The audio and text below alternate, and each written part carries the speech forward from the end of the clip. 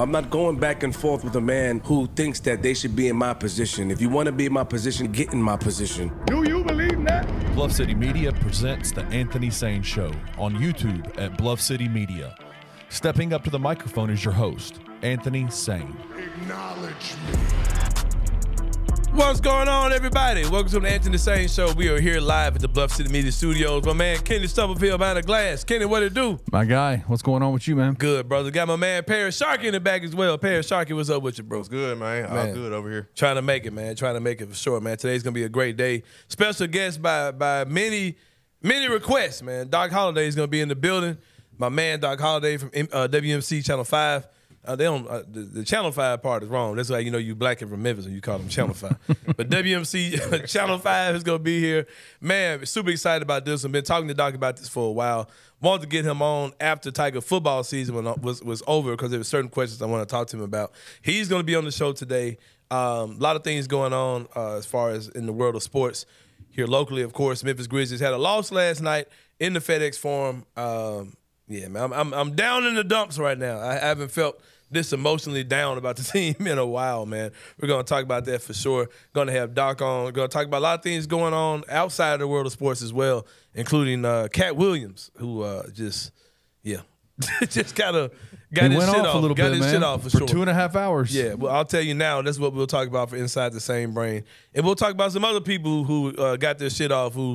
It's crazy when Cat Williams is out here running his mouth, and he's not the one looking like the biggest fool when it comes down to people running their mouths on somebody's show, as a guest on somebody's show. You ain't lying. We'll talk about that today and more. But since the last time we talked, Kenny and Parrish, the Memphis Grizzlies played 2 games, Kenny Stubblefield and Parrish. They played against the San Antonio Spurs. Got that win. Ja dunked on Victor Wembanyama. And just in case you guys are wondering whether Ja actually dunked on him or not, yes, he did. Wemby was the defender on the play. He was guarding him on the perimeter. Ja got past him. Wemby recovered, attempted to defend the dunk, got his ass dunked on. He didn't jump over him or anything like that, of course. And it wasn't a high contact dunk. But he actually laid a hand on Ja Morant while he was dunking, so break it down how you want to, but Ja did get that dunk on Victor Wembanyama. Ja acted like it wasn't a big deal and like he wasn't looking for that dunk, wasn't hunting that dunk. I call big cap on that for sure. I think that was a goal of Ja, was to dunk on Victor Wembanyama, and he got it in. The Grizzlies got a win. Wasn't the prettiest of wins, but they got a much-needed dub. And I pulled out my formula, Kenny Stubblefield, too. I've been doing this 3 out of 5 game formula thing. Yeah. And the first 5 game set since Ja Morant was back, the Grizzlies won 4 out of those 5 games. They went 4-1. They were 0-2 in this particular set. And then they won the game against San Antonio, which brought you to 1-2. I said if you get this Raptors game, you're at 2-2. Lakers game could go either way. Even if you lose it, you're at 2-3. You're still on pace. It's 60%. 3 out of 5 is 60% winning, right? So I was like, you get this Raptors game, you're good. And you lose the Raptors game. Man. This is the first game since Ja Morant has been back that I've really been frustrated or highly disappointed about. Because every other game you had, you lost to a Clippers team who's playing well. Denver, the best team in the league, one of the best teams, returning champions, one of the best teams in the league. Lose to the Sacramento team, high-powered offense, playing very well right now. One of the top teams in the West. But this game last night was totally unexcusable for the Grizzlies to lose that game against Taylor Jenkins, former assistant coach, who a lot of people say is a big reason why the Grizzlies have been good over the past few years. He moves on. His team wins.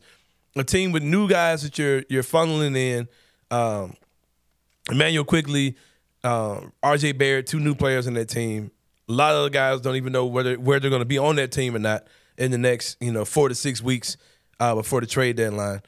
And it's just an embarrassing loss, man. It was a disheartening loss, a deflating loss to lose to that team. We talked about this off the air, how Jaren Jackson Jr. is in a funk right now. And like you said, Kenny, I'm a big Jaren Jackson Jr. fan. I'm a big proponent of his game. I support everything he does. I see the potential in this game. He has to find a way to stay engaged and just to get out of these mental funks that he gets in, where he just looks like he's just not locked in. That's exactly what it is. Or he gets these type of setbacks. And I also think that it's the job of Ja Morant, of Desmond Bane, and also Coach Jenkins to get him more involved in what's going on. That's been one of my major frustrations with Taylor Jenkins. And I had this conversation with people on Twitter last night, is that this team, regardless of who's missing, regardless of what the roster construction is, all these type of things, you've got 3 all-star level players on this team. And there should not be a situation where you're playing against a team like Toronto and you lose that game. Right. I don't care what's going on, man. Like you give Phoenix Bradley Beal, Devin Booker, and Kevin Durant healthy with whoever, and tell me that you think that team's not supposed to be good. Right. Like, no, man, they're supposed to be great. And you got 3 young, talented players on this team. You should be figuring out ways to win against the Torontos of the world when you're playing at home and you have things to play for. And I've been very optimistic about things the entire season. And I've also been optimistic since Ja came back as far as this team making a nice run in the second half of the season and getting into the play-in. And now I'm at the point, man, where I'm like, I don't even know if it's even worth putting forth the effort to even do that type of stuff. Because it's like when you lose a game like you did last night, it's such a nasty, unacceptable loss to lose. And you were down by 20-something points to this team. That final score is not an indication of what that game actually looked like. So that's what I'm upset about as far as last night is concerned. And if you're keeping up with the 5-game set thing, like I said, they were 4-1 the first one. Right now they are 1-3 with 1 game left against the Lakers. Worst you can go is 2-3. Best you can go is 2-3. You beat the Lakers and you're still at 60%. If you want to be optimistic about anything, you win that Lakers game, you're still winning 60% of your games, which would put you at 41-41 if you win 60% of your games from Ja's first game back to the end of the season. So what was it last night that changed? Because it's clearly your response to this loss has changed. According with the Clippers loss, then they played San Antonio, right? Was it Sacramento? Sacramento loss. Then it was Then they beat San Antonio. San Antonio And lost to Toronto. I mean, even just you can't afford bad losses, man. If you're trying to do something which is super highly unlikely, like to get into the play-in and end up getting into the playoffs, and then you have to question whether that's even worth it or not. You know what I mean? Right. But if you're trying to do something like this, you can't screw around and lose this badly to a Toronto team who's in flux as well at home. Like these are the type of games you got to pick up. You can't lose these type of games. And it makes you question everything. And I've had all these debates about Coach Jenkins. And let me clarify this once again. I'm not hunting for Taylor Jenkins' job. Do I think he's the coach of the future? Probably not. I don't think much is going to change about him as a coach going forward. That's going to make me think that he's the guy who needs to lead this team going forward. There's a lot of factors why I believe that's not the case. In the middle of the season, firing him, no point at all, because you're basically going to be doing the same thing. I think a key element with him is having this team's trust and not losing the team. It's starting to look kind of team lose-ish to me. Yeah, that's the only thing. It's the only thing I'm starting to get concerned about. What have you seen that makes you think that? Just like I said, man, when you got Ja, Jaren, Bane, and you're not figuring out ways for those 3 guys to work off each other, right, and to play off each other to the point where you can beat any of these teams like this, like a Toronto, it's just not right, man. You know what I mean? And it's like everything's super sporadic. Like it's like our fans just get this weird amnesia about things, man. Like Jaren Jackson Jr. and Xavier Tillman started the majority of the season last year together. Right. And they were fine. Yeah. That team won 50-something% of their games. Second together. in the West. That team, fine. and let me clear that up too, what you're saying. Not only were they second in the West and they stayed second in the West, the winning percentage that they had after Steven Adams, after Brandon Clark, would still be second in the West. Right. With Xavier Tillman and Jaren Jackson Jr. starting at your front court. The winning percentage that those two had together would have been second in the West too. Right. We saw this. Like, we saw Xavier Tillman play playoff games. I'm not trying to act like he's in a kind of great center, but we've seen him come in, play better minutes than Biz. We've seen Biz McBiombo and I give you nothing. We see Taylor Jenkins taking Biz McBiombo out at halftime, going with Xavier Tillman. And the next game, he don't play at all. The next game, Tillman ain't playing at all. And then now you're starting Xavier Tillman. Like, it's so strange. Bro. And as well as last night in this Toronto game, Biz didn't play a single minute. Oh, y'all want to hear his reasoning? What was his reasoning? Yeah, you were in the locker room. What did he say? Second half of it was back-to-back. Shut up. He wanted to give him some rest. So here's my problem. Here's my big thing, It's so Anthony, dumb. and I'll see what your thoughts are on this. Brevin talked about this in his interview that he did with you, where he talked about as a guy who was not the guy on any team he ever played on. As a professional, the biggest thing that he always enjoyed and thought that his best coaches would do is be upfront and honest about his role and where he's going to be and what he's going to do. He said it explicitly. He said, I'm not saying that that's not happening here, but I think based on what I'm seeing every single game and just the ebbs and flows of the rotation, I'll say it. I don't think it's happening here. Yeah. I don't think you go from one game not playing to the next game starting to the next game not playing. With as many players as that is happening to, there seems to be very little consistency. And that to me, especially in an NBA coach, is like feels very frantic. Yeah. Does that make sense? And it's frantic to the point where it doesn't even seem natural. Like it doesn't even seem like natural. It doesn't even seem like this is his actual thought process. And like I've said this for a while too.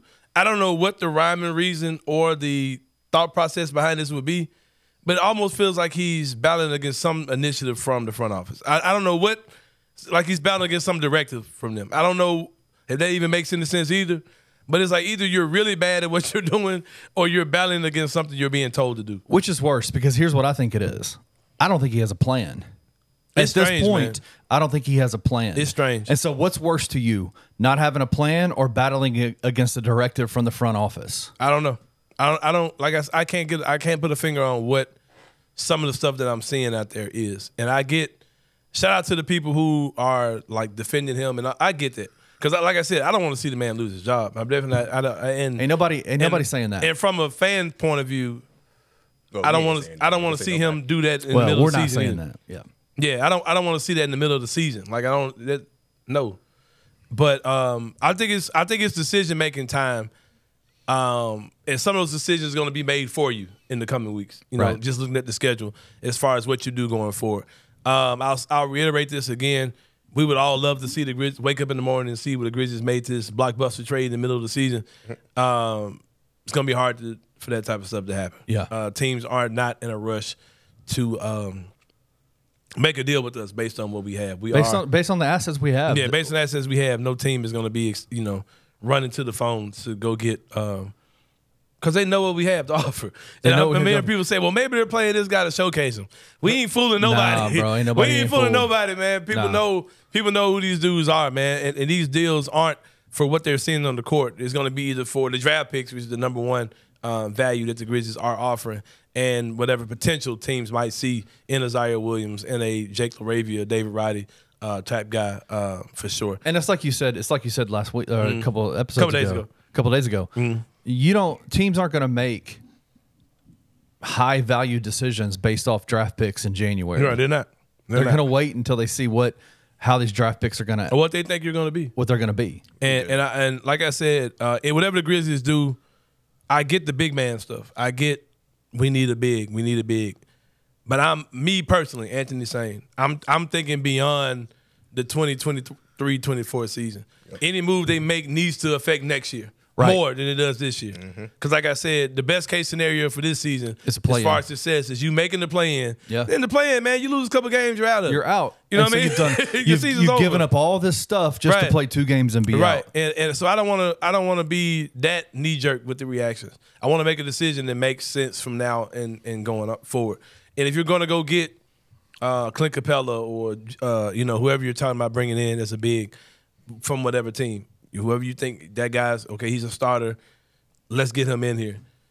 I don't want to do that and still have $40 million tied up in Steven Adams and Brandon Clark. Right. You know what I mean? If you're going to make a deal like that, let's get rid of Steven Adams to a team. Does it have to be both?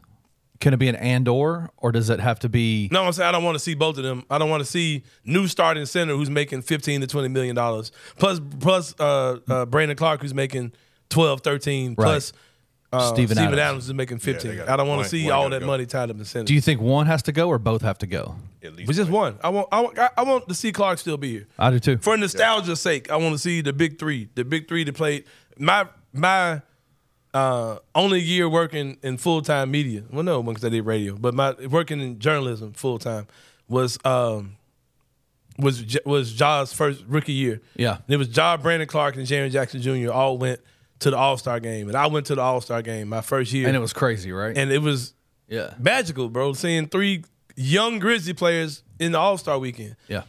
And that's a core that I want to see. I want to see Brandon Clark be that other guy, the 4th guy in our young rotation. That he's like the core 4, but I want him to be the 6th man. Yeah, I want him to be our Draymond in the equation. Hell yeah. I don't know. I don't not Draymond. I don't know. Y'all get what I'm trying to say. No, man. 100%. Yeah. I want him to be like, you got your big 3 that are your star players. Yeah. Then you got this role player that's like the if you look at your boy bands, he's like the last member of the boy. You know what I mean? He's the bass I want him line. to be He's the bass line. I He's want him to be the bass singer dude. The bass Boyz II singing Men. dude in the Yeah, that's why I want Brandon Clark. he to has be that going for. swag to the Yeah. whole thing. Yep. Right. So that's why I want him to be in the equation. I want to see him be here, for a long time. But yeah, like I said, if they make a move, let's make a move that makes sense now and Yeah. makes sense in the future. Completely agree. And but I will say this though, there's been a lot of negativity towards Marcus Smart. I've defended Marcus Smart because at the end of the day, I try not to make opinions that come off like I've only watched Grizzly games and I just started watching basketball this year. You know what I mean? Marcus Smart has played for a long time, man, before he got here. Right. So I'm going to defend like giving Marcus Smart time. Plus the things you have to keep in mind, Marcus Smart did not have a training camp, did not participate in camp because of an injury he had then. He played about 9 or 10 games and he got hurt again with the foot thing, the foot ankle thing, right? Now you got the hand. And then he comes back and I think it's the hand that he's shooting with, right? That hand thing is nasty, Yeah. bro. Like he's jacked his hand up, bro. Did you see that clip of them pulling that thing out of it? Oh, Yeah. my No, God. I purposely did not. Oh. But what I'm trying to say is you have to allow some level of patience. Like this isn't a video game. Like you can't go into settings and say, okay, turn injuries off, and now Marcus Smart's ready to go. Right. Like he still hasn't gotten acclimated in what we do here, and we've seen when he has shown glimpses of being incredible here. You know what I mean? yeah, absolutely. So I think you got to be patient with him. But with that being said, like I've said this entire season, if there's a trade for Marcus Smart, you take the trade for Marcus Smart. And I just put that out there. Let me ask you one last question. Yeah. You were on this whole. And I'm gonna tell you something else I done changed my mind on too. What's that? I would get Luke Kennard's ass about here too. Really? Yeah. But that would be for a wing. For a wing, for like somebody. I don't yeah. I would feel, and I know I'm just throwing out a hypothetical name. This ain't based on no intel. If I trade Marcus Smart and Luke Kennard, right? Or I do something like that, or one of those two with whatever picks or whatever, With young some player, picks, whatever. yeah. I'd much rather go get a Mikal Bridges, Yes. who I know won't be on my roster next year any other way. Like a starting wing to go be on my starting small forward that could be on my team from here for the next 6-7 years. That won't be here next year, right? But if I trade those guys for a big, I've got Steven Adams. At worst, I've got Steven Adams next year. Mm-hmm. No matter what I got going on. There's nothing comparable on this team to a starting small forward as far as a Mikal Bridges type player could be going forward. So my thing is, if you can shore up that wing position, I don't care if, like I said, you can be Jacob Gillard at this start as far as I'm concerned. Right. As far as the center position is concerned, I'm much more concerned with solidifying that small forward position and coming back with Steven Adams than I would be, worried about anything else. Now, if I can knock out both, if I can trade Steven Adams, get my starting big, Steven Adams and picks get my starting big, and I can turn around and trade Marcus Smart, Kennard, whatever combination, whatever, to get a starting small forward too. That's what I'm talking about. That's what I would love to do. Because I think this team needs to do a lot. I think they need to do a lot to overhaul our roster. Because anytime you're like arguing Vince Williams versus Marcus Smart, your roster is not that good. or if you're arguing about signing Derrick Rose. Right. Because, yeah, exactly. Which is another time. I ain't going to touch that Don't because even it's just touch a that, ridiculous yeah. conversation. But Vince Williams, like I said, is a good player. But we're seriously talking about, like, Vince should Williams, play? who might score 3 points, Right. might score none, and like Vince Williams 1 for 7 and Marcus Smart 1 for 7. They're really the same thing. Like people really acting like Marcus Smart has really been like getting buckets out here. Like he's been missing a lot of shots too. He's a good player, man. Like he's a good rotation player. But I don't want my starting wing to be the level of player that Vince Williams is. Like I want my starting wing to be someone that's a little bit more has a little bit more acumen than Vince Williams does for sure. But that's just kind of where we are, man. This roster is void of a lot of talent. But I feel like I've been talking for too long. I feel like I've been talking for a long time to set up the show. Doc Holliday is in the building, like I said. Excited to have him on, man. A guy that I truly admire as a professional in this industry, man. A guy who, at one time, Kenny, I was fine just going to my regular 9 to 5 and watching Doc Holliday do his thing. Really inspired me to get back in the game for sure. That's a big compliment to a guy like Doc, man. Yeah, that's man. Great. He's an incredible dude.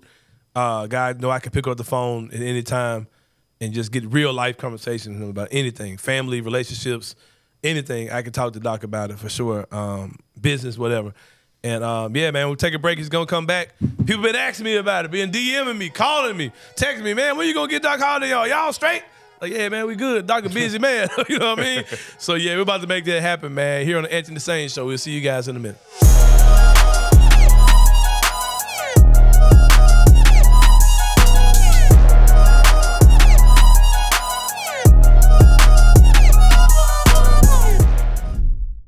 Is this the best University of Memphis basketball team in 15 years? Oh. You thought I was going Penny Hardaway era? I would say yes. I would say yes, too. Definitely in the Penny Hardaway. I thought you were going Penny Hardaway. I don't know, man. I don't know. I mean, this is That Will kind of Barton tough. Four Kings team. That's kind of tough, though, because I don't know, because I wonder about the upside of this particular team when we get to a tournament situation. Yeah. I think that's a wait and see. That's an incomplete. I think so. I agree. That's an incomplete. I agree. But I'm leaning yes based on the way they have managed this out of conference schedule, because this is nuts. The fact that we're debating that's what I was. That sort of shows where this team what is the at. ceiling of this team could potentially be, and it's exciting as hell. Don't hide your excitement. If you're a Memphis fan out there, don't hide your excitement. The fact that you can even have an argument or debate on if this is the best team in the last 15 years shows you all you need to know about what this team is.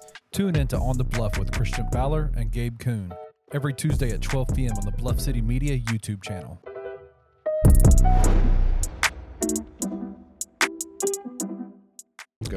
What a huge week from the. Can we call them the Three Kings? Can we replace the old Three Kings with the new Three Kings? Well, they were 4 kings, though. Yeah, but these 3 are better than the 4. Yeah, I think that's a fair statement. The 3 being David Jones, Javon Quinterly, and Caleb Mills. Through these last 2 games on the road, both in Raucous Arenas, they've combined. Do you know how many points they've combined for? I don't remember the number you actually talked about. I know, I told you. I was Very just seeing briefly. how I good don't remember the number. I do remember it being staggering. Timothy's memory was 126 combined points in the last 2 matchups. That's 63 a ball game between the 3 of those fellas. David Jones leading the way. He was American Conference Player of the Week, averaging 26, 7.5 rebounds, and 3 steals in 2 road games. Dropped 23 on VCU with 8 boards, and then dropped 29 yesterday in College Station. Keep that up. We're going to be tough to beat. Yeah, I mean, what are we talking about? Tune in to Tigers Untapped with TJ Willis and Trey Lasley every Wednesday at 3 p.m. on the Bluff City Media YouTube channel.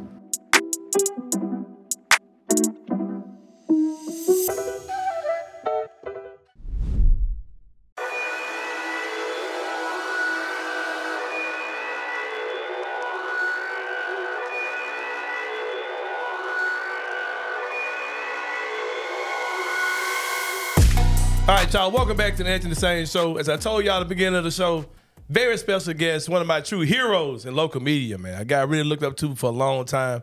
You got something called silent mentors. People you just kind of watch them from afar and just like, man, I want to be like that dude. I was blessed to actually be in contact with this brother. I can call him. I can text him. We have some of the best conversations. I can eat off this brother's life, his career, all these things. A true legend in the city of Memphis. Doc Holliday is in the building. Doc, what's going on, my brother? What's up, man? Good No praises to the Most High, man. Appreciate it. Glad to be here. For sure. Doc's one of those brothers who, I tell Kenny this all the time, like, you know how people say, like, what would Jesus do, right? Like, I say, what would Doc do? Like, what would Doc say? Like, certain stuff I be wanting to say, like, no, I think Doc might get on my ass about this. Yeah. So I'm going to leave that alone, man. You and a couple other people are people that I definitely call my mentors, who I know will pull me to the side when I'm on my bullshit. So I haven't heard, maybe he hasn't seen the last episode, Kenny, about my boy Emmanuel. Hey, man. Hansel Emmanuel. Hansel I don't Emmanuel. think he's seen the episode yet. Doc, you No, might I haven't seen that. put him in check a little bit, Doc. I haven't seen it. I ain't gonna even ask you what you We said. ain't even gonna get to all that, man. We're gonna get to it with my boy Doc. Doc, first off, as everyone knows, you're known in this city for covering sports for many years, as far as being on the news and things like that, as well as your social media posts, which they go viral all the time. I cheerlead every single one of them. I get excited. I live vicariously through Doc Holliday, seeing him battle everybody, you know what I mean, on social media or whatever. But something that you always do in your commentary, even on the news and even the stuff you do on social media, you always side with what's right. You know what I mean? What's right and what's fair.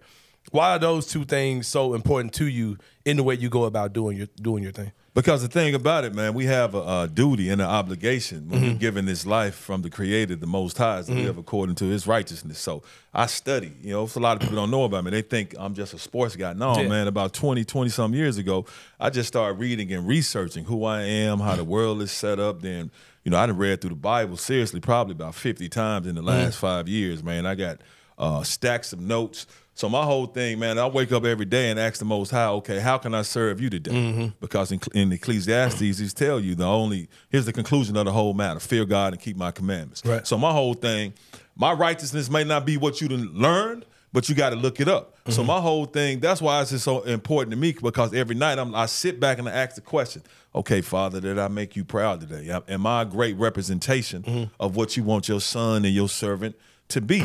And he wants us to be warriors according to the word. He wants us to be unapologetic. You'll never see me down talk who I am or who he is for somebody else, man. So that's why it's so important to me, because he gave us the commandments and he gave us the stipulations and he gave us the blueprint on how we supposed to live in order to serve him. So that's what I do, and that's why it's so important to me, because I'm scared of him, bro.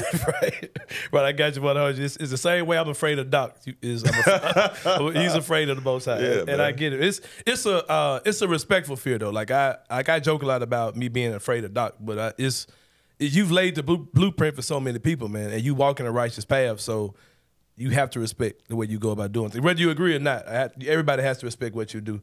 To piggyback off of that, you're unapologetically black. You're unapologetically Memphis. You love the M. No doubt. And you are unapologetic about your faith, like you just said.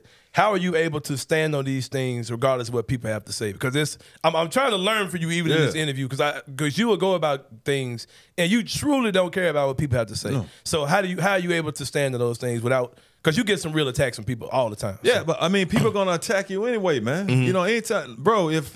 If you just walk past a hornet's nest and don't mess with it, it ain't gonna bother you, bro. Right. But if you disturb what they doing, disturb their comfort, they gonna try to come sting you. Right. That mean I must be really touching you. So my whole thing is that I only fear the Creator, man. I don't even know what else to say to people. I only fear God. That's it. Because I know the scriptures tell me, and the Most High done told me himself in visions and in dreams, he kills, he makes alive, he gives you wealth, he fires you, he does it all. So what am I be afraid of somebody out here for?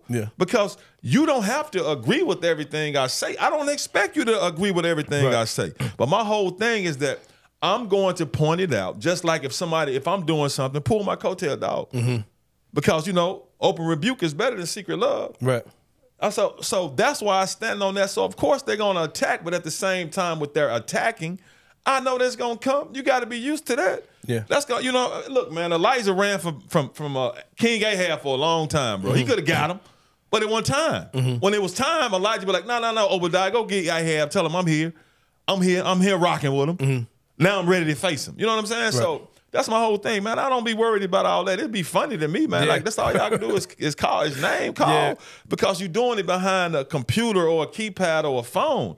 Now when you see me in my face. Let's have that conversation then. Because I know a lot of y'all that say that stuff, I see y'all, but y'all be like, what up, Doc? Showing love. Right. Come on, man. So I'm only afraid of the Creator, dog. I'm a warrior, bro. I always have been and I always will be. You when I was let go at the radio station I was at before I started doing this, I remember you came on as a guest one time. You talked about your particular story of how you were mishandled or somebody didn't understand your true value, where you were.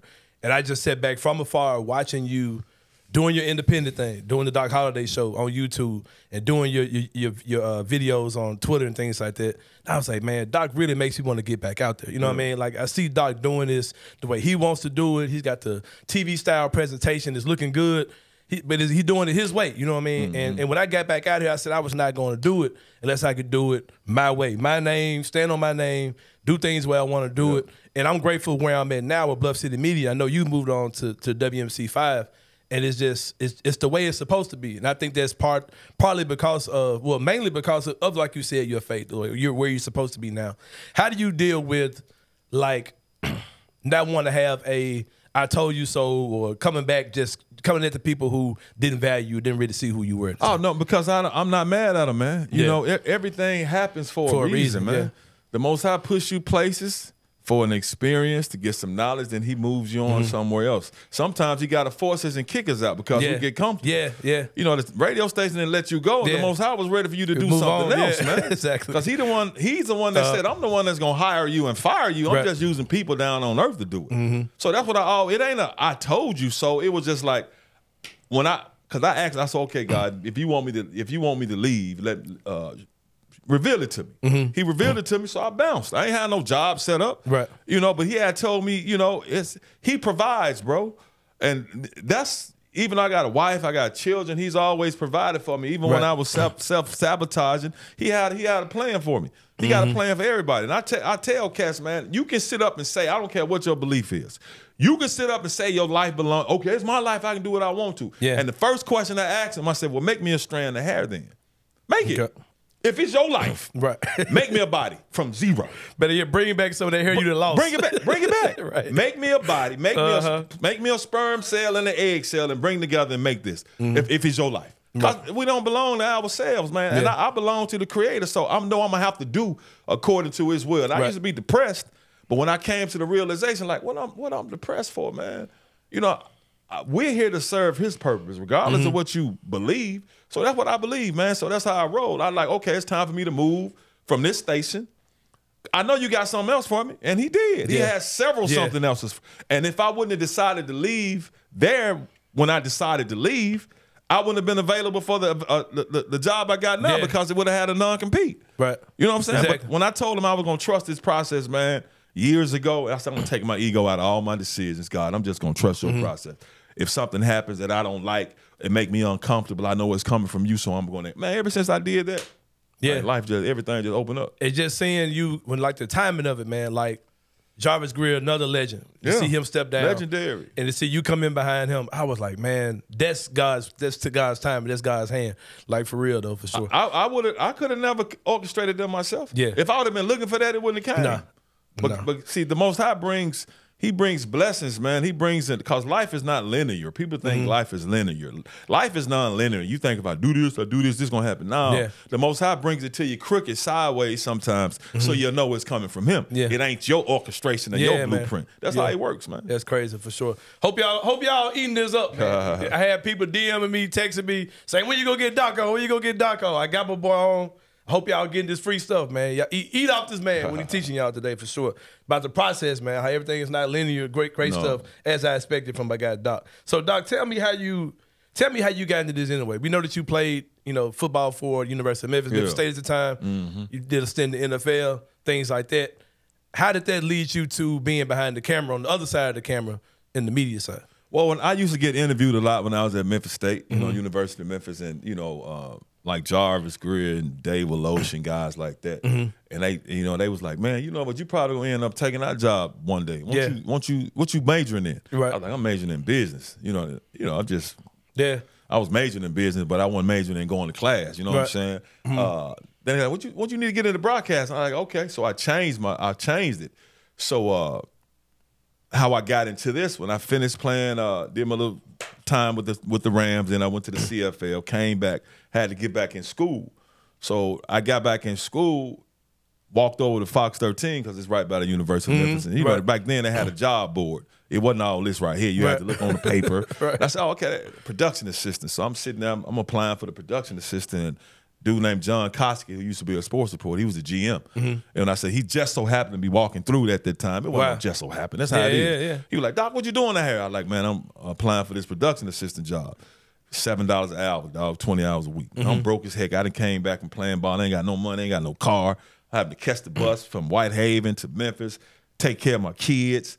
But I took it. So that's what happened, man. And I knew I wanted to be a sports director at a TV station in my hometown one day. So I just, that was always a focus, and that was always a seed that was planted in me. So even when I lost jobs, made mistakes, man, I just kept getting up because for some reason I knew it was going to eventually take place. So I took a whole bunch of different jobs, man, and doing that. And I didn't work behind the scenes doing a lot. So now, me being where I am, I know to stay humble, man, because I ain't here because of me. Yeah.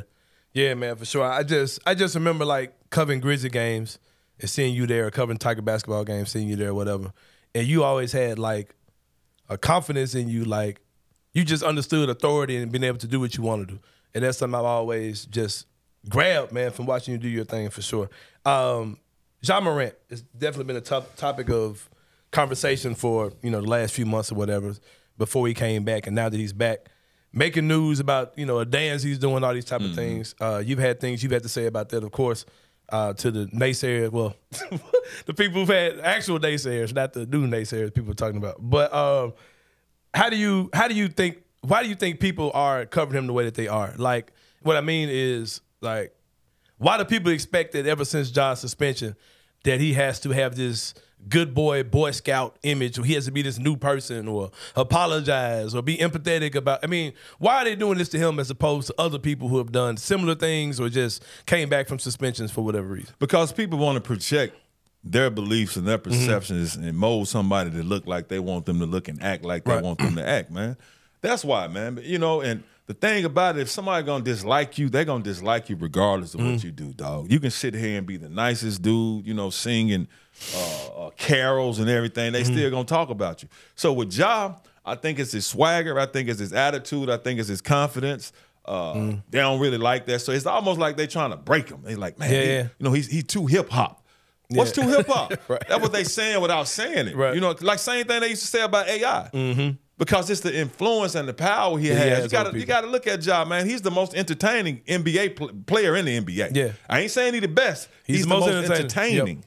So when you have that power and that influence, you want to try to control it. If you can't control it, now you're going to try to tear him down and try to break him a little bit. So it seems like, so that's why they keep saying, have you changed anybody in your circle? And his team was like, no, because they trying to get in. Right. They trying to get in. We want to be your circle. We want to get in so we can mold you to how we want you to act and how we want you to move. He's a young, wealthy dude, man, and I tell people, athletes' realities are warped, dog. My reality was warped, and I wasn't nowhere near Ja. You're able to get away with everything you want to get away with. So think about being a superstar with all that money, bro. Yeah. He don't know what he don't know. Right. So I think with that's what it is, man. He hasn't allowed people on the outside in. And that's really how it's supposed to be, bro. Yep. The cats you were with when you were broke, eating ramen noodles or whatever you were doing, man, going outside, man, hands looking like Ashley Larry like mine. You know what I'm saying? Hooping with somebody that's been with you. Right. Now, it's still, you expect them to be more mature, but nah, they're the same age, bro. Right. So I think that's what it is with Ja, man. And they don't understand. People be like, I was like, man, I don't be capping for Ja. I ain't never met. I ain't never had no conversation with Ja. No, It ain't. Ja is young. I tell people, man, I said, dog, Ja is younger than me. Right. My children are older than Ja. What I look like going to Ja? Hey, man, trying to be his friend. No, bro. If anything, I could be your big uncle or somebody. But until you introduce yourself to me, I'm not gonna do it to you because this is my city and I'm 50 and I've been here. So that's what I be telling people, like, I pull for the young royal, man. Like I pull for all our young royals. He's just immature. Y'all hating on the man and trying to break him because y'all trying to get in and they won't let y'all in. Yeah, I think that's a big part of it too, is that he's one of those guys who the national media likes guys they can kind of put hands on, they can mold and they give them shots out and cooperate with them. Yeah. And he's not doing any of that, even locally and nationally. And I think that's one of the parts that making people really attack him, that they can't make him be what they want him to be. You can't be mad at him, bro, because I have a defense up. I don't trust people easily, man. You got to be like that, man, because a lot of people don't mean you any good. Right. That's 100% real. I agree with that for sure. Looking at the Grizzlies more on the court, big topic of conversation in the last few weeks has been Taylor Jenkins and his ability to coach the team, or whether he's the guy for the future, things like that. What's your overall opinion on Taylor Jenkins? Is he a guy that you see here being here for the long run? I mean, what's the alternative? You know what I mean? Because when you have a superstar like Ja, that's why you never hear me talking about people getting fired. You know, because my whole thing, bro, I've been fired before, dog. That ain't no good feeling. I don't want that on anybody, regardless of how much money they guaranteed, man. So I don't get in, because when you project that onto somebody else, guess what happened? That boomerang come back and smack you in your face. Right. So you never hear me saying that. But with the team, see, when you're dealing with professional players and you're dealing with a superstar like Ja, okay, you want to have X's and O's, but the thing about it, man, you got to have a coach. The players have to respect him to a certain point, but he got to know how to deal with these dudes. Because NBA players, they have to want to listen to you. They don't have to because they money guaranteed. Right. NFL cats, you can probably be a little bit more ornery with them because you can cut them. But think about it, bro. A cat didn't already sign, I'm $250 million. Yeah. Regardless of what. So I got to choose to listen to you, man. So is Taylor Jenkins good at managing those relationships with cats like Ja and Jared and Desmond? I think that's what the organization is looking at. Right. But my whole thing, okay, is what the alternative. I don't want to forget what they did last year. They lost in the second round, but they lost to LeBron them, man. Yeah. I mean, Ja and Jared and they're some young dudes. Them dudes ain't been in the league that long, bro. Yeah. We expect a lot from them. But they're still very young. They still very young and immature and inexperienced, man. And it's a difference. You can put up 25, 27 points a game in the regular season. Well, you know what it is. You got to have that experience when you get to the, the postseason. So, I think, I think he get a pass right now because of what they did last year, being second in the West. Of course, you can criticize some personnel and some movements and some game time decisions, but you can do that with everybody, man. So that's why you don't ever see me get into all of that. That's why I asked. I really haven't seen you say much at all about it. I don't be getting into all. If you were Zach Kleiman, GM of the Grizzlies, a little bit more than half a season left to go, how would you handle the rest of the season? Would you look into like, okay, let's do whatever we can to make the best version of this team? We just kind of let it play out. If you were in the GM role, how would you handle this team? I think if I was the GM of the Grizzlies, I'm looking like, okay, we lost our best player for the first 25 games of the season. Now I'm having a real honest conversation with myself now. I'm like, okay, that messed up the chemistry. We was already behind. Yeah. Even now we had Cass hurt. You know what I'm saying? They still Steven Adams gone. I don't think people be forgetting how important dude is. Yeah. You know, Brandon Clark, I think people forget how important dude is. Yeah. We ain't got them, so am I looking toward this season or am I looking toward the next season? So if I'm the GM, I'm like, okay, I ain't going to publicly say we ain't chasing the championship this year. Right. But in my head, I know we ain't probably going to win no championship this year. Right. So do I want to give up young pieces to try to salvage this season when I was already behind the 8 ball because my best player had to sell out the first 25 games? Then he's still getting in shape. Then you had Cass hurt. You know what I'm saying? You got a whole different dynamic on the team. So that's what I would be doing, man. Now, I know Grizzlies fans, we're used to some kind of success right now. So we're like, man, do something, man. Do something. And I ain't mad at them for asking for that. Right. But if I'm a GM, I'm like, okay, this is Memphis. This is this media market. I done paid D-Bang 30 a year. Ja getting 20-some, 30-some. Jared getting 20-some. Yeah. It ain't that much money to be going around, man. You know what I'm saying? So you don't just want to be cutting salary that's guaranteed because you ain't just bringing in with all this TV revenue. Yeah. So that's what I do, man. I understand what this season is and the challenges of the season, and I keep trying to build for next year and the year after that. Yeah, it's pretty much where I am too, man. It's something I talked about in the first segment of the show is like, anything they do for the rest of the year, I hope it's a setup for next year and not moves panicking about this year because it's like we're in a rush to get to the 10th seed to probably lose in the first round. You know what I mean? So you got to make a smart move either way. Penny Hardaway is doing a tremendous job with the University of Memphis, number 15 in the nation. What do you think the peak outcome could be for that team? Like if everything goes well. Man, look at the pieces they have, bro. If they play together and get it going, man, why can't they go to the Final Four? They got a dog, bro. Yeah. They got a dog in David Jones. They got a dog. Like they had Kendrick. They got a dog in David Jones, dog. You got a cat like people like, okay, man, run my motion, man, run my offenses, man. I just give it to him, dog. Yeah. Because me and P had that conversation. Yeah. I'm like, P, have you told the cast that this dude is 1A? Oh, yeah. They got to know that. So you look at that, man, then you have, you got cats that can knock down the outside shot, which he really hadn't had somebody that can be able to do that consistently. We can say Lester, but Lester was kind of spotty, man. He was so, you know what I'm saying? Yeah. So you got that. You ain't really got the big bodies in the middle, but you got Malcolm. Look, dog, I need you to patrol the paint. I need you to get rebounds. We ain't going to call no offensive plays for you, and I think he cool with that. Yeah. Now you got Tomlin coming in, who's athletic, who can run the floor. You know, he can do what he does. He got a nice little mid-range. So, because think about how people been complaining about the team this year, bro. They 11. We recording this right now. right. They 11-2. Yeah. People been complaining. They are 11-2, dog. They had a game on at Ole Miss. Penny admitted he let that slip away. Yeah. Villanova just rocked them. You know, sometimes that happens, dog, because even if you look at that game, you can be like, we know that team is not 20 or 30 points better than them. They beat them at that. I'm like, they 11-2, ain't it? Yeah. Looking like one of the better teams in the whole country. But P is he's judged and criticized so harshly, man, and it's just, you know, that's just a part of it, man. That's just what comes with it. But that's what I be tripping about. Like, man, they're 11-2, man. They straight balling. Of course they struggle. Sometimes when you playing a game, like when I played at Memphis, though, we played, they call it Louisiana now, Raging Cages. I think it was Southwest Louisiana. Man, we played them back in the day. They hadn't won a game in like 2 years. Man, we went down there, man. We had ballers. Yeah. Man, we lost. For real? Yeah, I do remember that. Yeah. Man, it was in Louisiana. It was muggy, man. We were like, man, look at, because I remember looking at the defensive end. I was like, man, look at this dude. He can't even move. I couldn't even block him, bro, that day.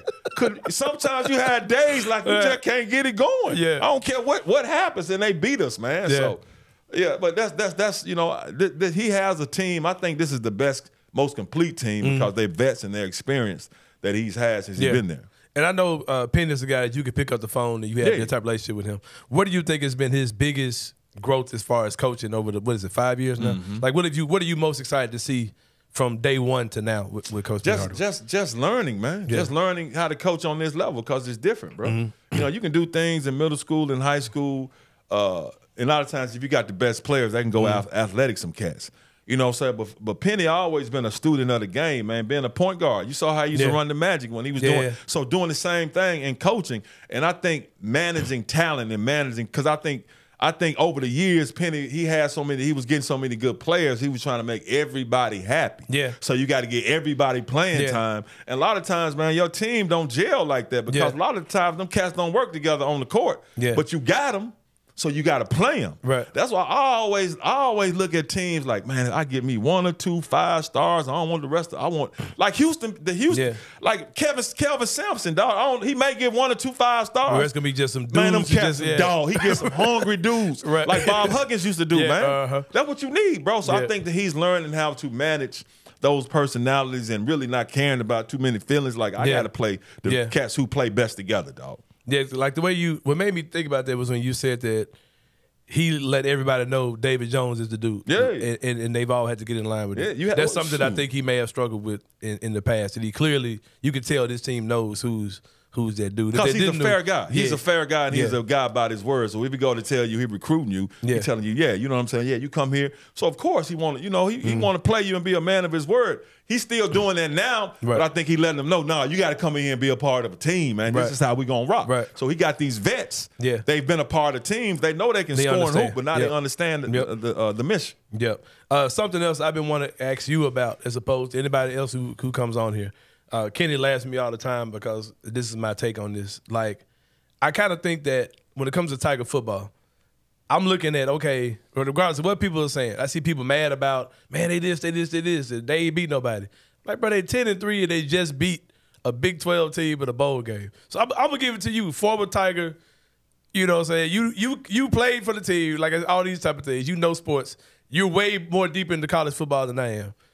Ryan Silverfield. I'm like, bro, how bad can y'all say this dude is when they're 10-3? Like, I don't know. So I'm giving it totally to you because I don't know. Well, that's what happens, man. When you fill a job and you come behind somebody who's taking the program. Because remember, for Fuente, we was down in the dirt. Yeah, Fuente took it to a level. Norvell took it to a level. Cotton Bowl we ain't ever seen. Yeah. So we get it. It's almost. Then we see him at Florida State. Man, taking you them see to him at Florida State. So it's like, man, you know, you're like, hold on, bro. We've been driving pretty good. We've been driving. We've been driving a Mercedes S550. Yeah. man, Norvell put us in a Bugatti.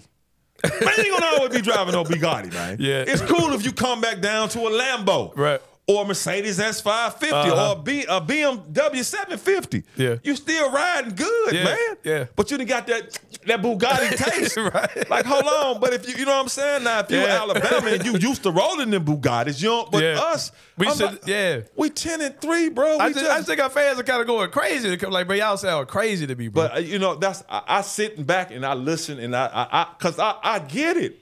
You want it. You tasted it. Cotton Bowl. You know everything they got a line for them to put us in a bowl like that, bro. Yeah. Now, of course, I would want more, but I'm like, man, me being a Tiger and to see them cats go out there and do what they did to Iowa State, man, I was keeping my guy Isaac Bruce from running. Man, we were so excited, bro. We was up at halftime during the Liberty Bowl. Me, Ike, Bruce, D'Angelo, Anthony Miller, some more former players. Picture, Doyle. I saw that. We in the locker room at halftime, just chilling like it's the end of the game.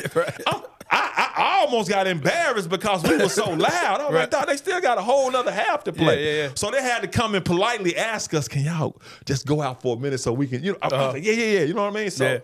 Yeah, man. Hey, look, man. I'm proud. I'm proud of what they're doing, man. I'm proud of what Silverfield has been able to do with this season and with this team so far. Yeah, for sure, man. What was your proudest moment being a Tiger on the field? On the field, man. My proudest moment, probably. You know what? My very first college game, Tennessee, Neyland Stadium, 1991. 96,000. I had been redshirted the whole year. When I got there, you get on the scout team at first, but I was playing so well on the scout team, Stobar took me off the scout team, but he said he was redshirting me. And little did I know, he said he was redshirting me, but he was taking me on every road trip. Right. Cat was gonna play me, bro. Right. You know what I'm saying? If I was an emergency, which I didn't realize. So I was redshirted the whole year up until that game. It was the 9th game of the year.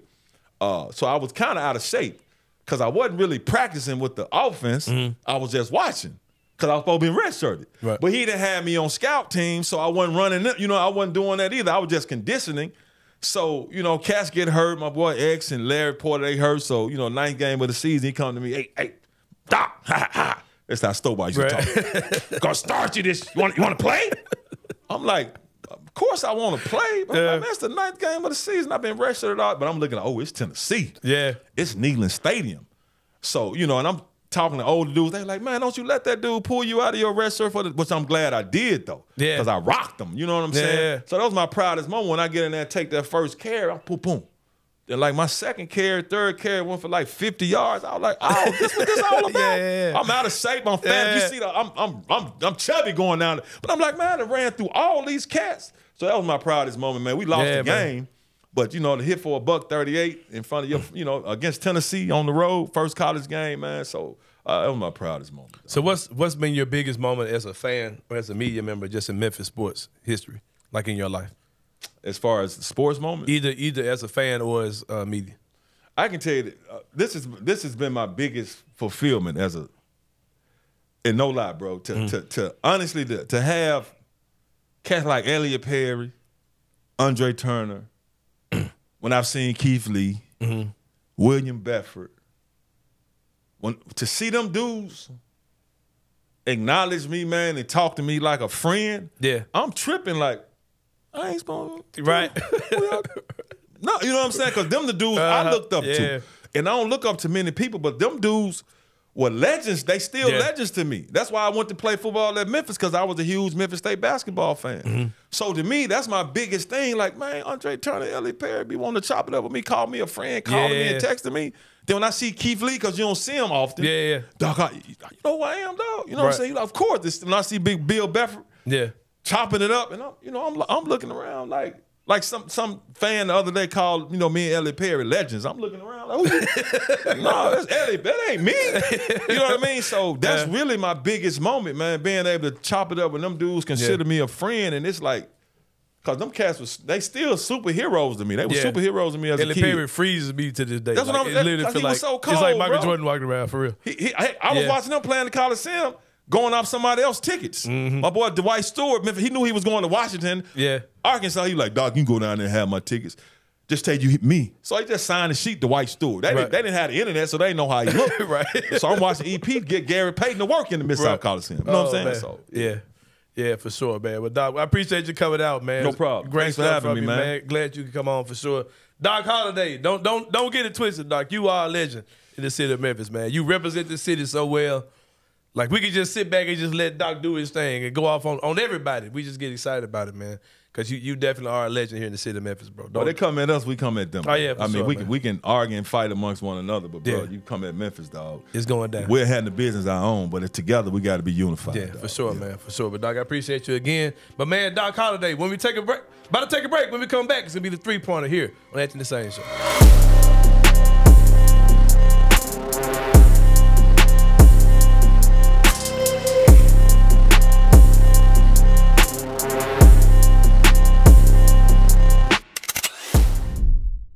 If Naquan Tomlin, if David Jones, and if Javon Quinterly are on their A games, I really don't know if there's a team that can, very few teams at best can beat Memphis if they are playing 100%. Because I just named 3 players. That's not mentioning Malcolm Dandridge. That's not mentioning Jaquan Walton. That's not mentioning Caleb Mills.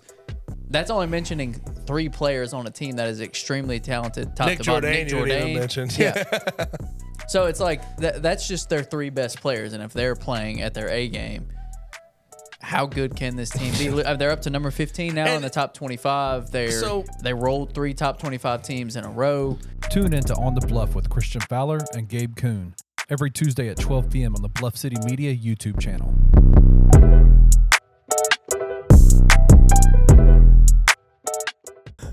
Look, I get both sides. You win every game by 1, you're a national champion. 100%. In order to make that path to a national championship a little bit more in your favor, it helps metrically to beat the dog piss out of the teams you're supposed to beat the dog piss out of. What is it? Does it? Because all we're doing is falling down the net. This dude's big ass truck certified. Kenny told Trey if he used the word net, he was going to throw something at him. And he And did. he threw the softest microphone cover in the world at me. I didn't know what it looked like. A brick. I thought I was about to be Home Alone 2, New York City. Suck brick, kid. I'm kidding. I will say the last 2 games have been disappointing, to say the least. You think 10-0 Penny run. gives 1-0? That's my problem. F's about You the- have to. No, you don't. Yes, you do. You don't have to. You don't have You to. don't have to. You do. That is for the nerds out there. It's And not. that They use that shit for seeding. It is January 2nd. It is too damn early to be worrying about those metrics to me. Yes. It's not. Tune in to Tigers Untapped with TJ Willis and Trey Lasley every Wednesday at 3 p.m. on the Bluff City Media YouTube channel.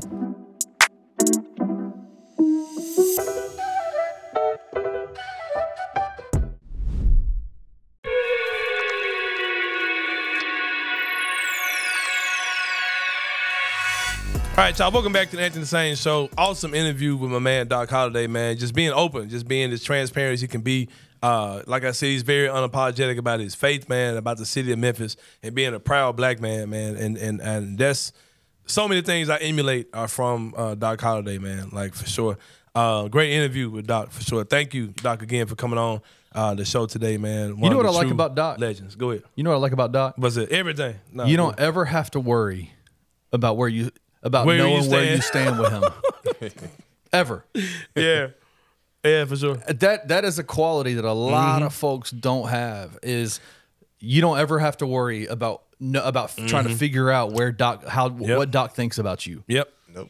I enjoy that. Sure. And I definitely appreciate that, man. But about to move on to the next thing. Let's go. The 3-pointer is here. Where we talk about 3 things that are going on in the world of sports. A lot of things going on. Pat McAfee had Aaron Rodgers on this show, man. And Aaron Rodgers, who says some of the wildest shit in the world, man. You know, people are entitled to their opinions about this and that. He's had controversial stances and actions when it comes down to COVID and the vaccine, things like that.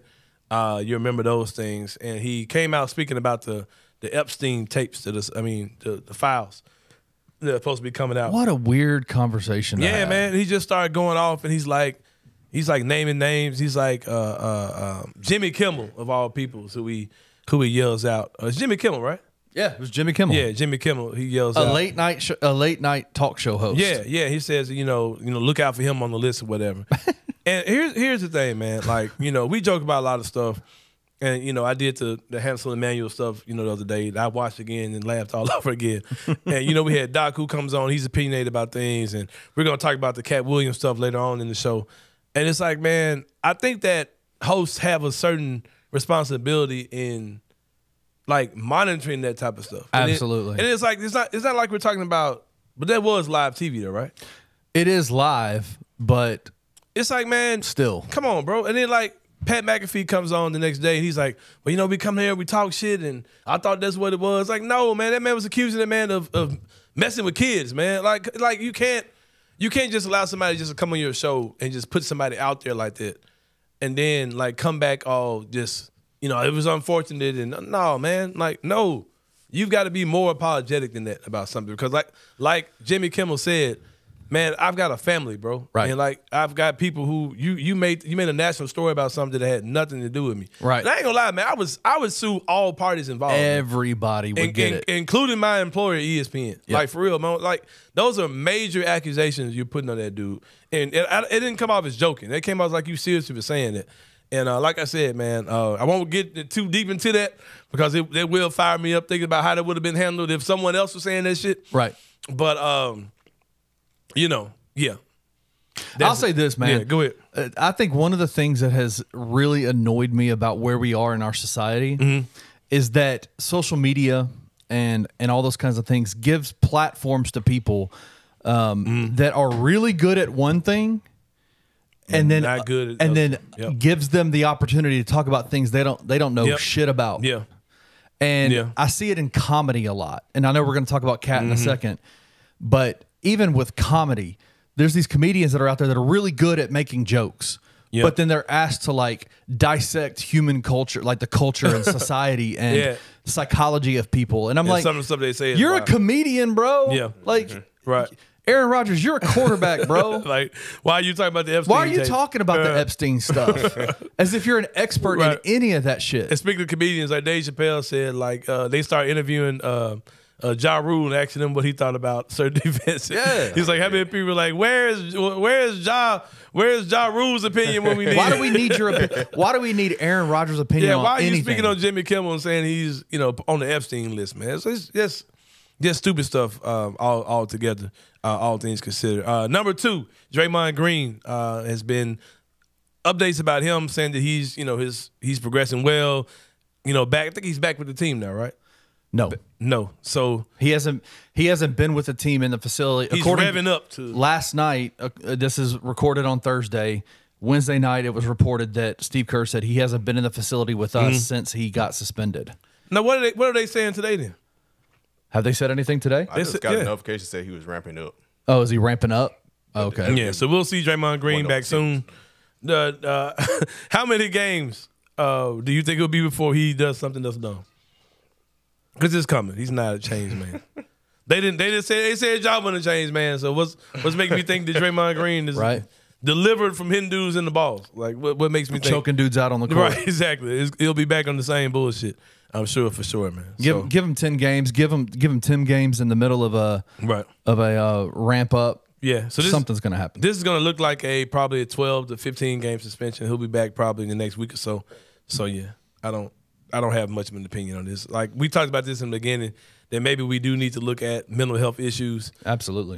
Which I think is true. But I don't know. I don't really know if anything is going to be changed with Draymond. I think there's something that does need to be addressed is, the overall mental health of athletes. Because there's clearly something ain't right with it, brother. He need to reach out to Grayson Allen because Grayson Allen had the same similar problems. Yeah. And he still has something every now and then, but it's few and far between. I still can't stand Grayson Allen's funky ass. Yeah, shout out to Parker Fleming, who was the Ahmad Rashad to the Grayson Allen Michael Jordan while he was here.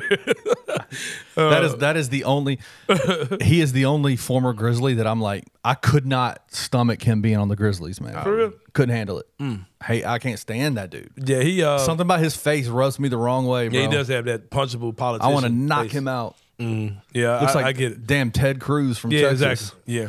Anyway, sorry. I'll get it. But number 3, some good news. Did not get a chance to talk about this the other day. This is old news to you guys, but it's not new to me, but I haven't talked about it. The level of excitement, man, and pride I saw when Penny Hardaway's name came across my phone as being a candidate for the Naismith Basketball Hall of Fame. Unlike the Football Hall of Fame and also the Baseball Hall of Fame. Yeah.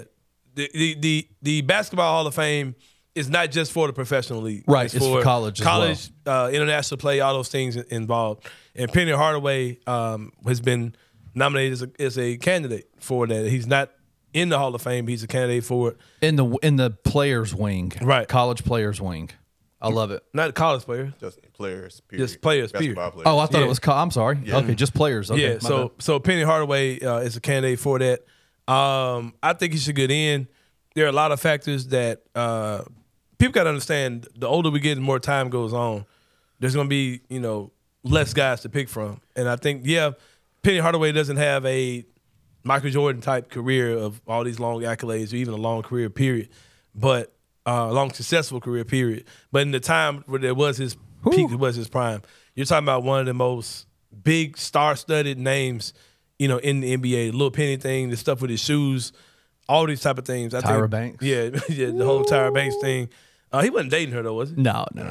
No, I heard like Chris Webber or somebody was dating her one time. Anyway, but just think it'd be awesome, man. Awesome for the city. I wondered who would introduce him. Somebody from another Hall of Famer would have to introduce him if he gets in. The 3 names I'm looking at are Shaq, who was his former teammate, right? Who I think those guys have kind of made amends. I've heard some wild stories about those dudes. 2 that aren't really out there about when those 2 guys played together. I've got Shaq as a guy. I've got Tracy McGrady, who I know is a guy that really looked up to Penny, one of those guys that he emulated his game after. And someone said Magic Johnson, and that's the name that I really thought about. Because, Magic would constantly say, that kid Penny Hardaway is the next me. That's the next me. It's interesting. He would come to Penny's games and all those type of things. So I think Magic would be a great inductee for Penny if he gets in. But all that aside, man, I would be super excited to see one of Memphis' own, the king of Memphis basketball, the true legend in this city, to be inducted into the Basketball Hall of Fame would be absolutely incredible. He talked about it in a post game. Mm-hmm. What did he say? I saw it, but I can't remember what he said. Yeah, he said he felt he's like he's honored by it, obviously, but and it's interesting to hear him kind of like open up the curtains for us to kind of see into his brain about how he feels about his career as a player. He says, I never got the chance to retire properly. Never got the chance to really leave the game the way that I wanted to. Yeah. And so for him, and anybody that's an ultra competitive person like he is, they always want to be respected and acknowledged for the things that they've done. And his response was, I never got a chance to do that when I was retiring, but this feels like this might be one of those opportunities for me to kind of be, hey, this is what Penny meant to the game of basketball. And he deserves it, man. And 100%. I've always had conversations saying that if Penny gets in, it'll take, possibly a long coaching career for him to get in. And to see him already be nominated as a candidate, aside from anything he has or will do as a basketball coach, I think that's awesome. I would love to see him get in. On this first ballot. Totally agree. Yeah. It was interesting you mentioned Tracy McGrady because think about how his career ended. Same thing. Yeah. Injury very similar to Penny's. I think his prime was a little longer than Penny's though. But very similar. Yeah, for sure. Tell you what, man, we're gonna take a break. When we come back, we're gonna talk about this Cat Williams stuff, man, for Inside the Sain Brain here on the Anthony Sain Show.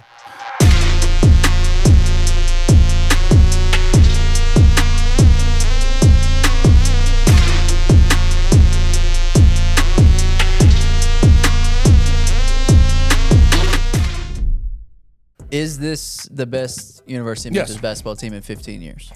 Oh.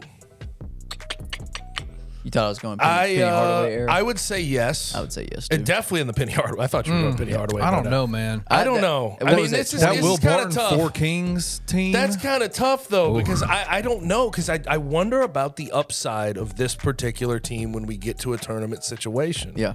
I think that's a wait and see. That's an incomplete. I think so. I agree. That's an incomplete. I agree. But I'm leaning yes based on the way they have managed this out of conference schedule, because this is nuts. The fact that we're debating that's what I was. That sort of shows where this team what is the at. ceiling of this team could potentially be, and it's exciting as hell. Don't hide your excitement. If you're a Memphis fan out there, don't hide your excitement. The fact that you can even have an argument or debate on if this is the best team in the last 15 years shows you all you need to know about what this team is. Tune in to On the Bluff with Christian Fowler and Gabe Kuhn every Tuesday at 12 p.m. on the Bluff City Media YouTube channel.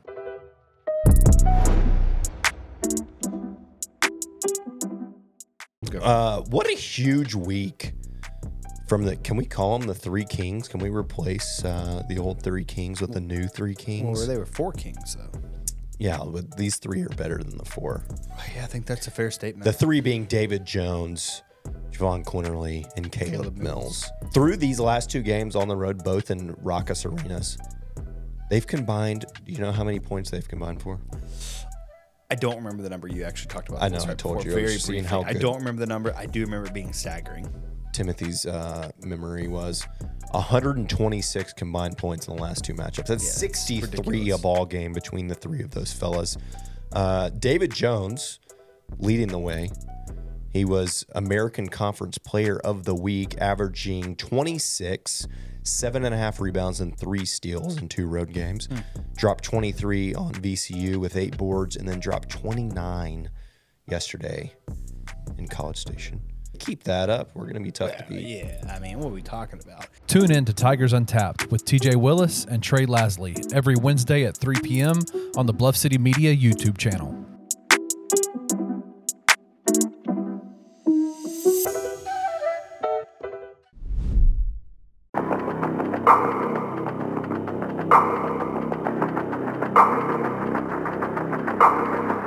All right, y'all. Welcome back to the Anthony Sain Show, Inside the Sain Brain. We'll be talking about stuff that's just on a naysayer mind right now, Kenny Stubblefield.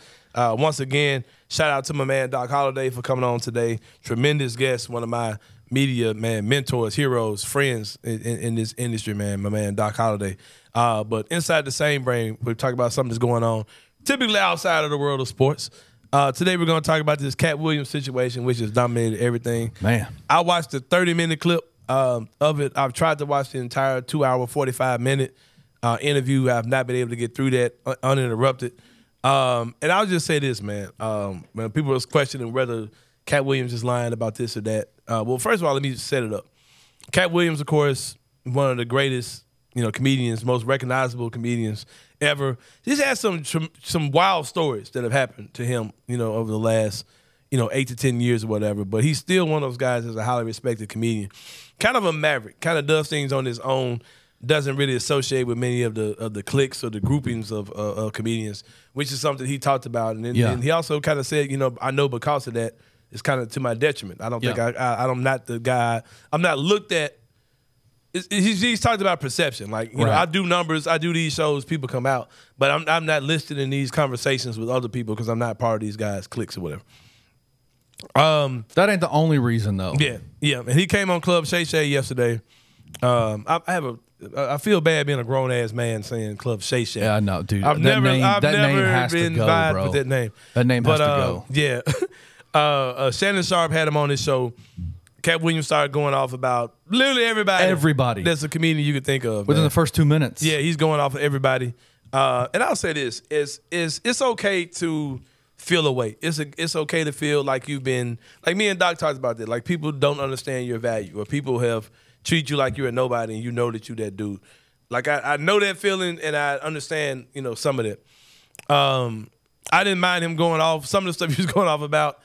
People were saying like, well, was he telling the truth? How much of this is true? And I'll just say this: it's hard to talk for 2 hours and 45 minutes and everything is the truth. Like there's probably a lot of bullshit in there, man. Now, and here's one particular thing, because Ricky Smiley, who he started off, the whole thing started off talking about Ricky Smiley. I think they just kind of poured into him going off of other dudes. But Ricky Smiley came out and said that in the Friday After Next movie that he was originally supposed to be the pimp, and that Cat Williams was supposed to be the Santa Claus, and that they switched those parts or whatever. And Cat Williams was like, no, that never was the case. But if you listen to both of those guys' stories, there's both of those guys are telling the truth. Like there's the element of truth in both of those stories. And basically what happened was when you put the two stories together is that Ice Cube asked Ricky Smiley to come out and audition for this particular part. But once Cat Williams auditioned for it, they realized that Cat probably is better at that part. Right. So they gave Cat the part and they asked Ricky to go play this other part, which is a Santa. And it worked out perfectly. I think that Cat probably was frustrated because Ricky Smiley kept talking about it on set. Like he kept talking about how it was supposed to be for him. And I can understand why that pissed that man off. You know what I mean? To see him constantly, bringing it back up, on the set or whatever. And of course, that went on to be a very iconic part that Cat Williams is known for. Absolutely. He's known for that part. Well, he was known prior when he got to start at Wild and Out with Nick Cannon. His whole thing was pimping. He was the pimp. That was way after that, bro. Next, Friday After Next came after. I thought it came after. No, that was way after. I think Wild and Out came after. Way after. Oh, did it? Man, my timing is all off. Then my bad. Yeah, man, you in some bizarro timeline. Because when Friday After Next come out, 2000. It was like 2005 or something like that. Oh man, my bad. I thought that was about Wild. I thought that's how he got his mind. Listen.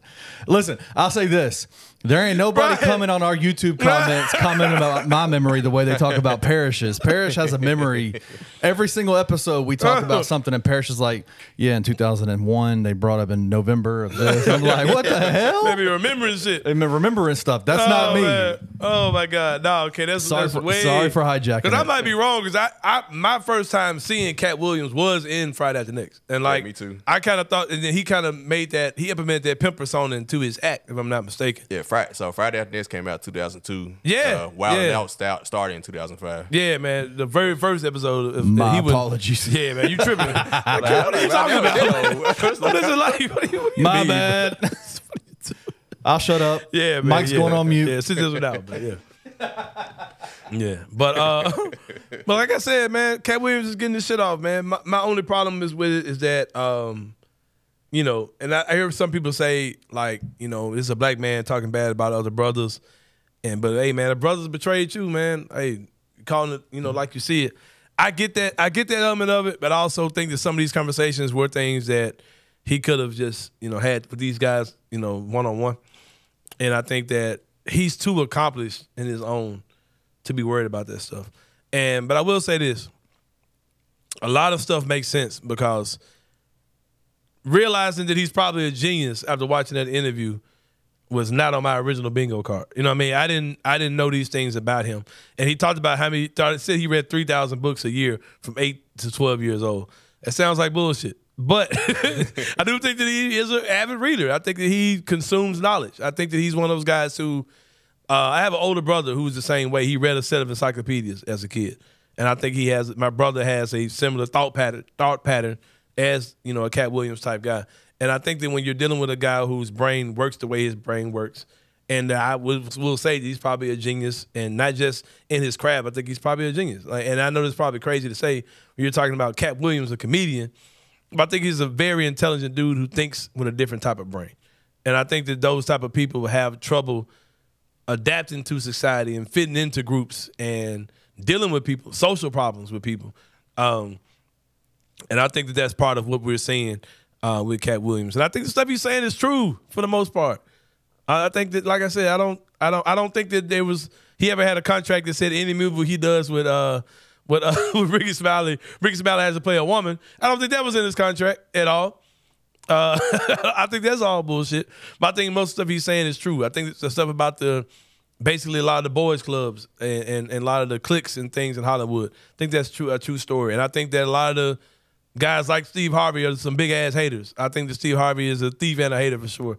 And as Ricky Smiley stole a joke from me, off of my Facebook page. So I know all that stuff is real. I did What? Yes. The Thanksgiving, black and white people Thanksgiving thing. What? Ricky Smiley read that joke on his show as if it was his. Like, he didn't say, hey, I saw this on Facebook. He got on there and he just did that joke. And like, damn. Yeah. That happened like the days after I did it in 2005 15, 16, whatever year that was. Like, and I tagged him, was like, bro, you know, that was mine. And he was like, oh man, I ain't know whose it was. Big dog, LOL. Yeah, you stole, you just got in, you read my shit like it was yours, bro. Shit. You know what I mean? So I get all that. You know what I mean? I understand that that's, you know, I understand that's a real thing. Yeah, I'll probably sit down and watch the whole thing. And not just for the entertainment factor. There are certain people I just like to see how their brain works, man. Yeah. Like in Kanye West, yeah, he's a wreck. He's a wrecking ball, and he's a train wreck. But it's like sometimes I just like to hear him say a bunch of dumb shit just to see how his brain works. You know, that's just how I am. So I do plan on watching the entire interview to continue to see Cat Williams go off. I do want to see more of that. Yeah, some good toxic stuff to watch tonight for sure. But yeah, man, wild stuff. What we're taking from this is Anthony's a big Club Shay Shay fan. Not really, because I think this is another thing too that I totally agree with. And I'm not trying to act like I'm better than Shannon Sharp, but I do take the side of people who say that Shannon Sharp is not the best interview. Like, if you kind of look, like he gets awesome guests, man. I'll say that. He gets the best of the best, but he's not really the best at like asking questions. Like, he's Shannon Sharp, so I expect him to get the best. Yeah, and he kind of, you know, and the whole thing he did about the girl that was the Brittany Griner. Not Brittany Griner. Renner, yeah, totally different ladies. But yeah, that shit was trash. And the stuff he said about Megan Thee Stallion was trash. Like, man, yeah, man, what are you doing, man?